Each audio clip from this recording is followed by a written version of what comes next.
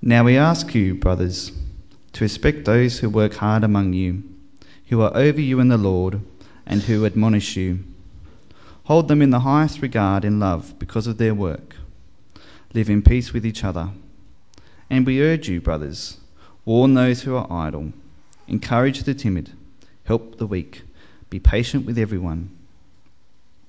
Make sure that nobody pays back wrong for wrong, but always try to be kind to each other and to everyone else. Be joyful always. Pray continually. Give thanks in all circumstances, for this is God's will for you in Christ Jesus. Do not put out the Spirit's fire. Do not treat prophecies with contempt. Test everything. Hold on to the good. Avoid every kind of evil. May God himself, the God of peace, sanctify you through and through. May your whole spirit, soul and body be kept blameless at the coming of our Lord Jesus Christ. The one who calls you is faithful, and he will do it. Brothers, pray for us. Greet all the brothers with a holy kiss. I charge you before the Lord to have this letter read to all the brothers. The grace of our Lord Jesus Christ be with you. About 4 days in the exhibition centre in Darling Harbour in Sydney, there will be the Mind, Body and Spirit Festival. This is a festival that happens every year. It happens also in other cities in Australia. I think once they had one in Port Macquarie. Since the 1970s, they've been running festivals like this in key cities around the world. What is it about? Well, the website for the Mind, Body and Spirit Festival says this, and I quote, it says, you can explore your spirit. Interested in exploring your spirit?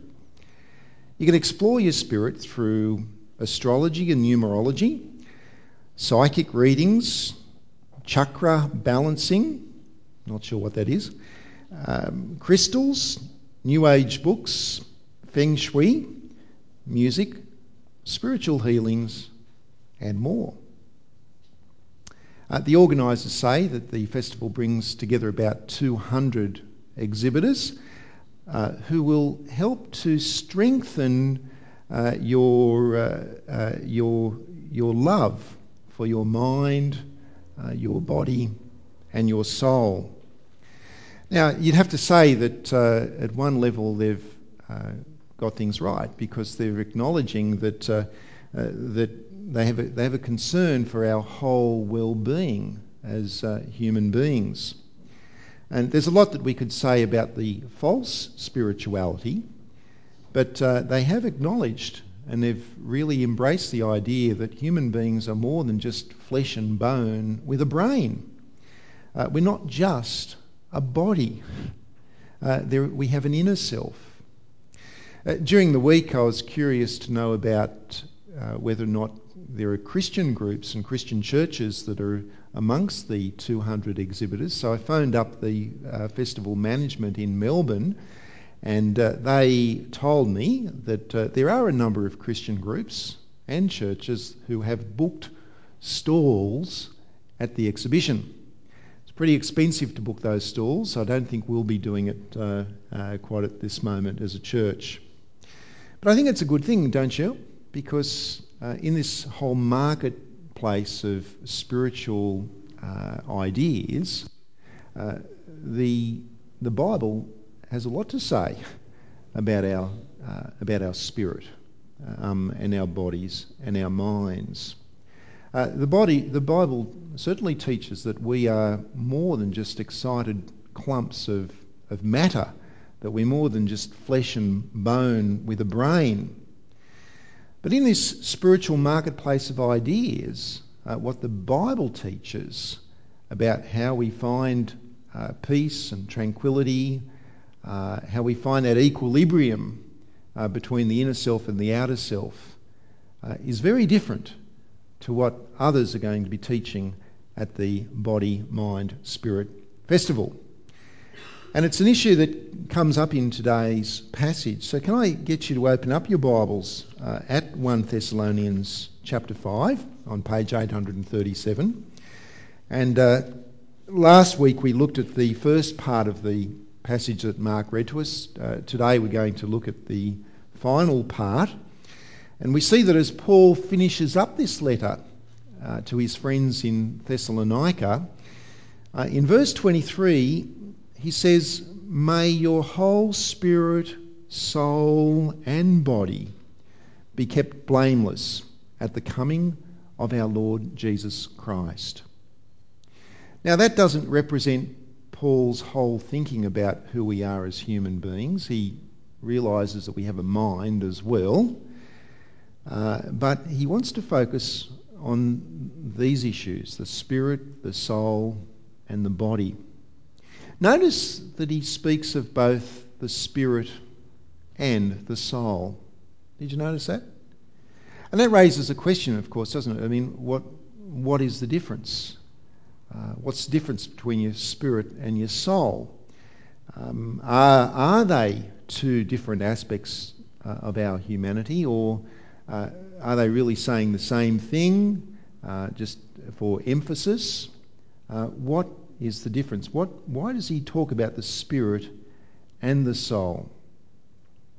Over the centuries, Christian thinkers have had some pretty lively discussions about this issue.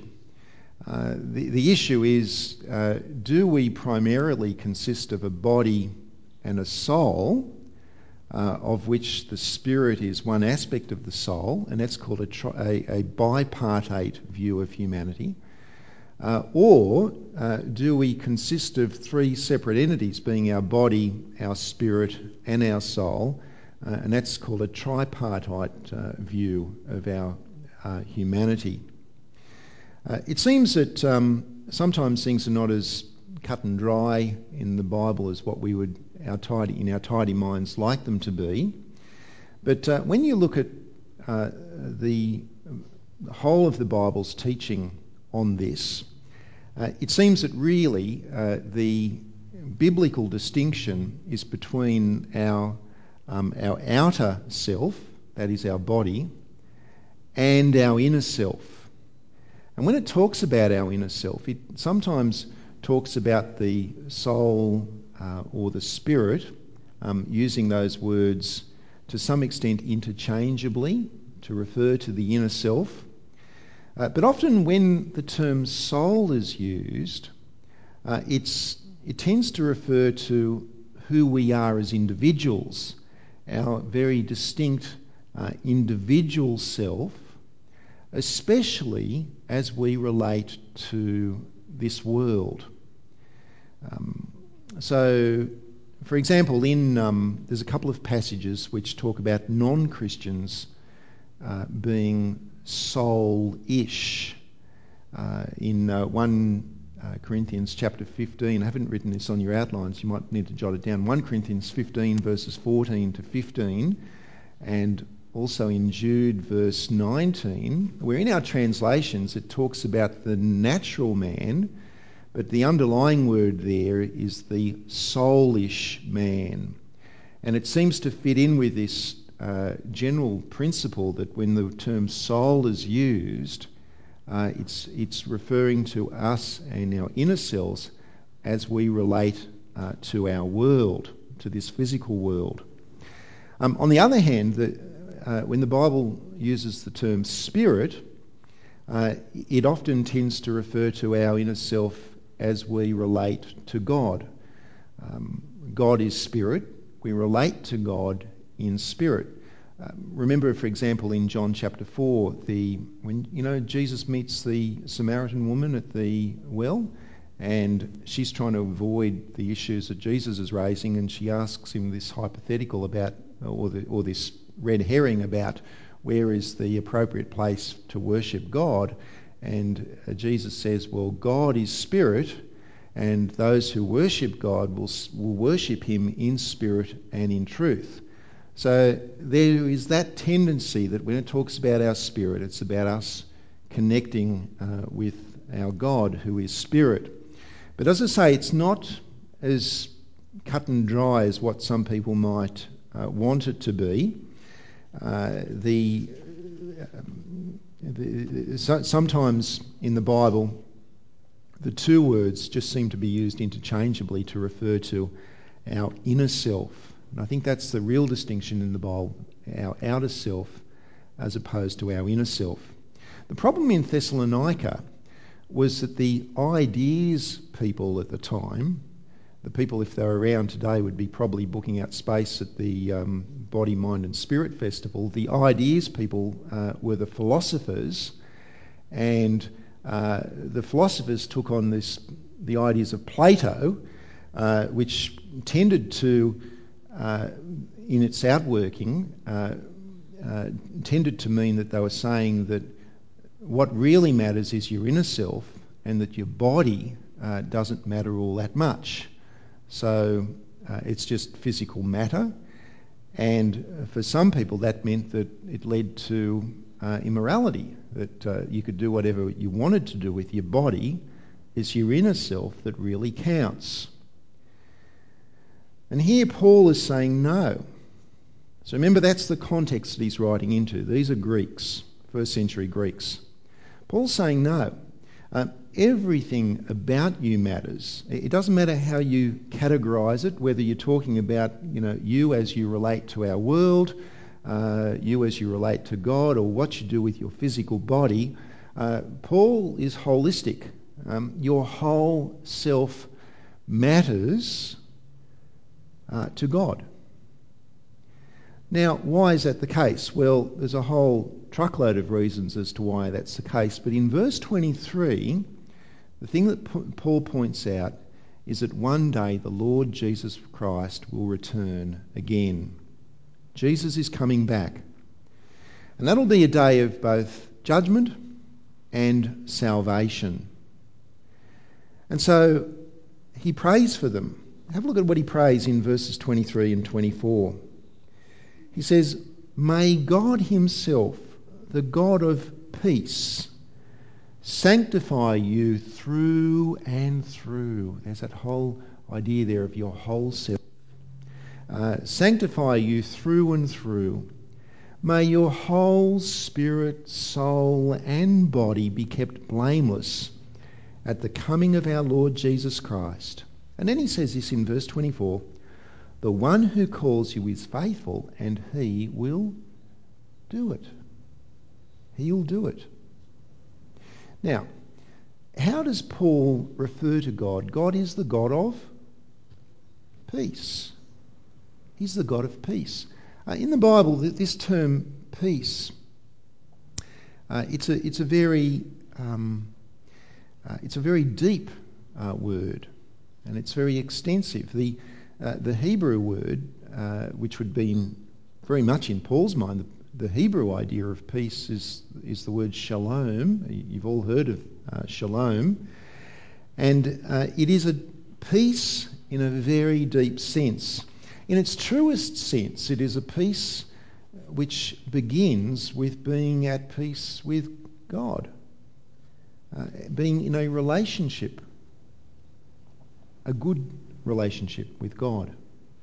And that can only happen through trusting in the death of Jesus to pay for sin and his resurrection to eternal life. And it's as we grasp the gospel, as we make the gospel an integral part of our lives, then we experience that true shalom, that true peace. We experience that peace with God, which then ought to be flowing through the rest of our lives, impacting our entire selves, how we think, what we value, how we behave.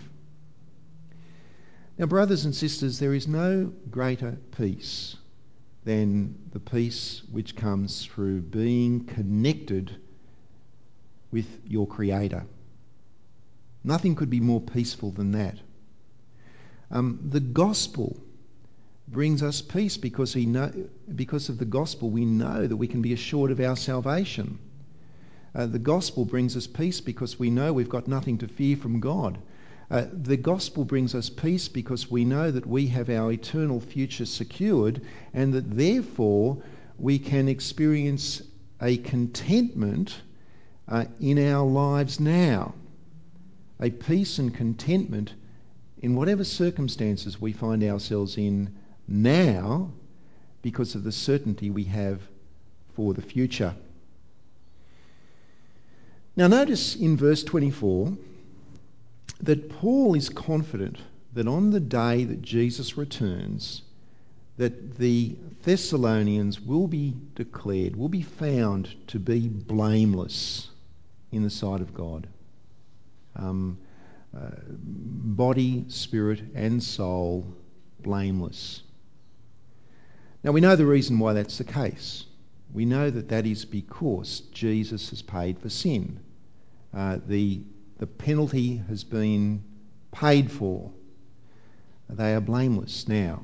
Not because of their righteousness, because of Jesus' righteousness and the exchange that took place on the cross. But still, Paul prays for them. He prays that they would be kept blameless until that day. And he's assured that God will do that.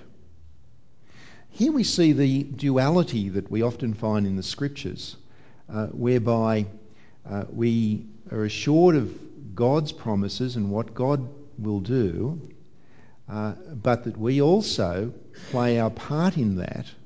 And the Thessalonians play their part in that by rightly responding to this good news about peace, the gospel, and rightly living the life of someone who is truly at peace with God. Spirit, soul and body, the whole package. Now it's the same for us. If you go to the Body, Mind and Spirit Festival at Darling Harbour, and I wouldn't mind going to one someday just to see what they're on about and actually take the opportunity to maybe share with people about true peace. But if you go to the Mind, Body and Soul Festival, there are going to be a whole stack of people who are going to be telling you that your whole self matters, that it's all about having balance in life, that it's all about finding that equilibrium between your inner and your outer self and connecting with spiritual realities and so on. But what is the truly balanced person like? Verses 16 through to 18, let me read them for you again. Be joyful always, pray continually, give thanks in all circumstances, for this is God's will for you in Christ Jesus. The truly balanced person is the person who is in Christ Jesus. And what are they like? Well, Paul says that we should be joyful always. What does that mean? Well, it obviously means that it doesn't mean that we're going to be people who are happy every moment of the day, always laughing, always, sometimes we're going to experience pain and sadness and disappointment. But the peace which we have with God is the power that drives out bitterness, that drives out hostility, that drives out anger, that drives out a negative, critical spirit. You know those things that are the exact opposite to joy? There are some people who kind of are people who just suck the joy out of everyone else around them. That critical, negative, unhappy, discontent. And that's an internal spiritual problem. That's an internal problem. Others for whom joy seems to flow out from them, even in the great difficulties in life. And that joy overflows into the lives of others. Now, of course, joy often goes hand in hand with prayer.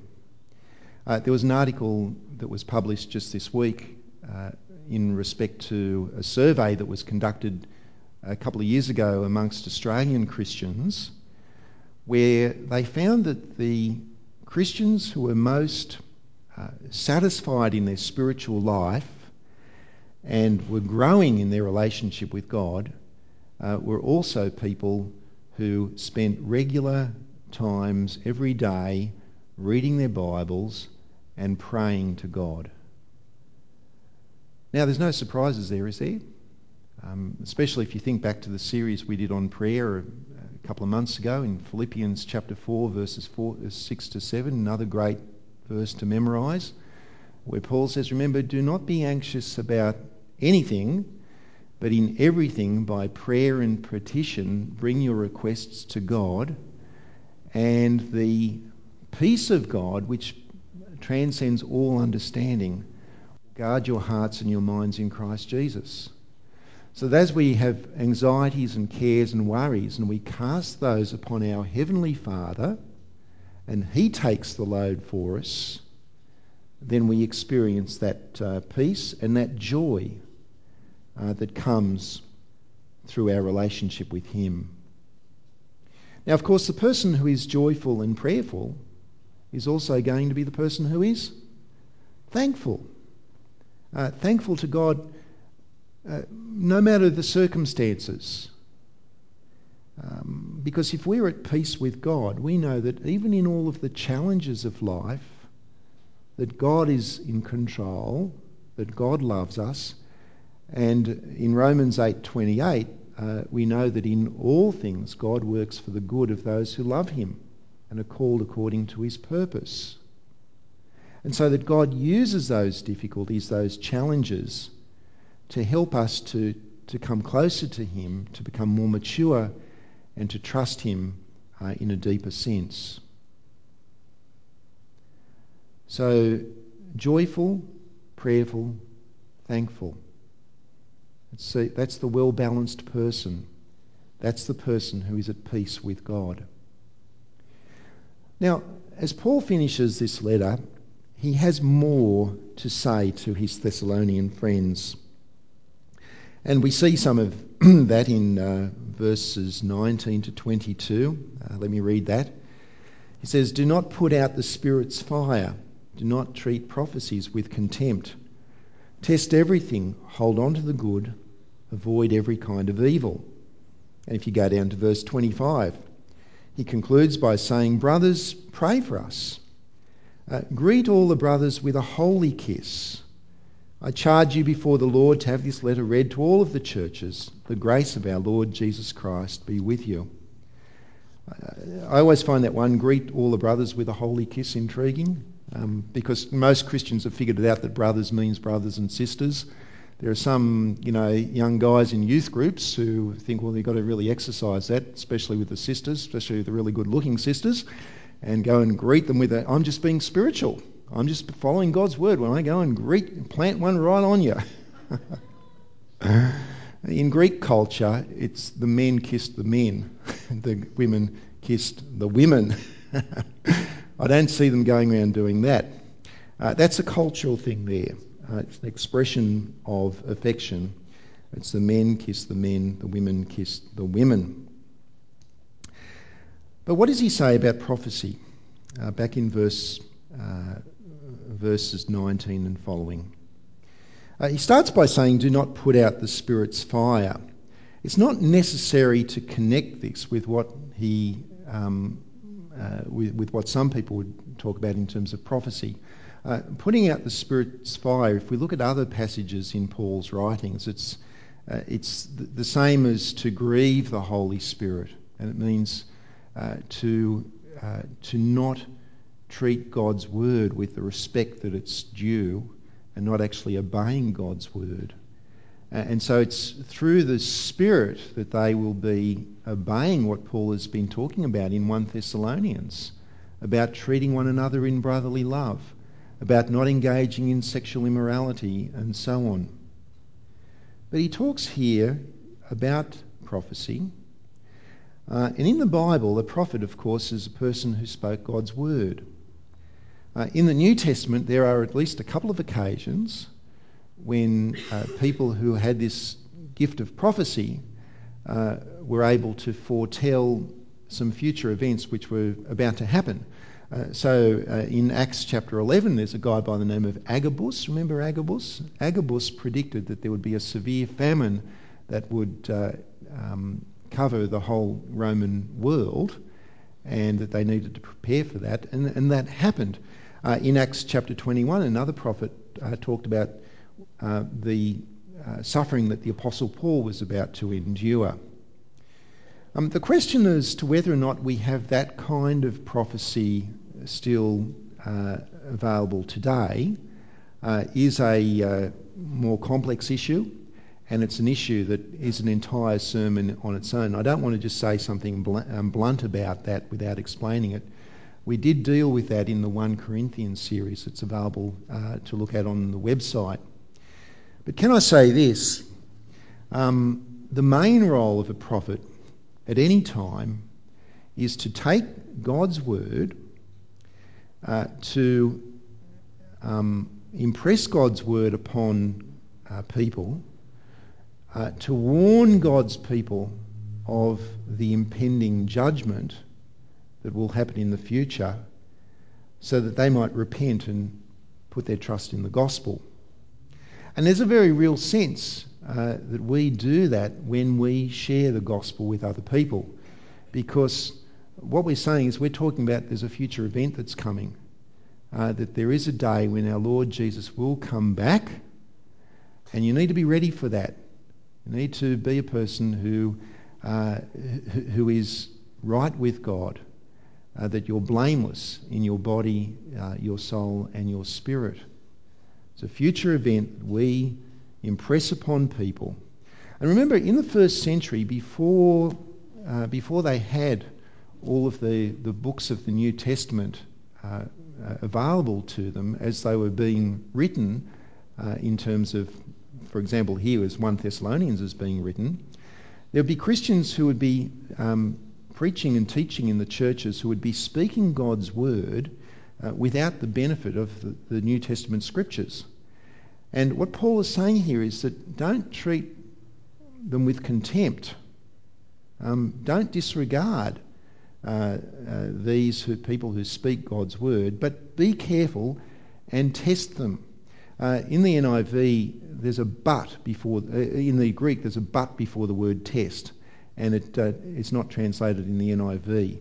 So it should read: it should do not treat prophecies with contempt, but test everything. It's an important but that's there. And so he says, hold on to the good and avoid every kind of evil. Now, you and I can test what is taught to us by simply checking what's said against what God's word says, what the scriptures say. And that's why every Sunday in church, I actually really impress upon you to have your Bible open, to look and see that what myself or Peter or other preachers are saying is actually what's coming from God's word and not something which we've simply made up. Now, this letter is God's word. And we know that the other apostles considered Paul's writings to be God's word. Peter talks about Paul's writings, and he says Paul's letters are not always easy to understand. I'm really glad that Peter thought that. But he says, and some people take what he says and they twist it, as they do the other scriptures. The other scriptures. This is scripture. And that's why Paul was able to say to them in verse 27, make sure, in fact, I really want you to do this. I want this letter to be read to all the brothers. They need to know it. They need to know what God is saying. I have a Thessalonian friend. Does anyone else here have a Thessalonian friend? Good. I can boast. His name is Jim. Jim is Greek. And like every other Greek person I know, Jim's just full of personality. He wouldn't have a problem going and greeting the brothers with a holy kiss and a big hug and all at the same time. Full of life. Jim is the Chief Executive Officer of St Paul's Hospital, Thessaloniki, which is what it's called these days. Jim and I have been in touch with each other in recent times. So yesterday I sent him this letter, 1 Thessalonians. I mean, I thought, Jim's a Thessalonian. He's in charge of St Paul's Hospital, Thessaloniki.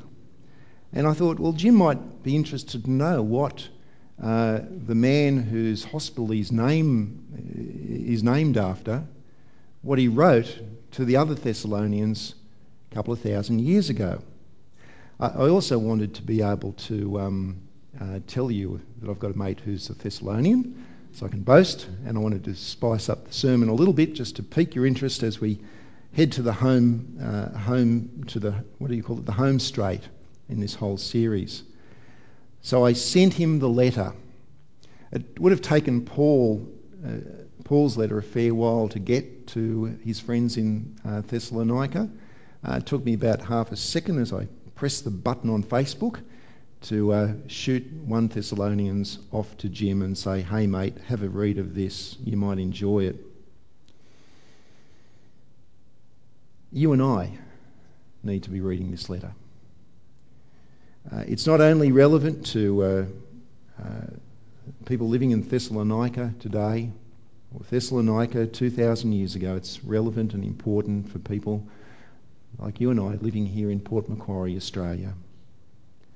We need to take note seriously of what Paul wrote to the Thessalonians, because we live in a world where there are all sorts of alternative spiritualities and philosophies being promoted.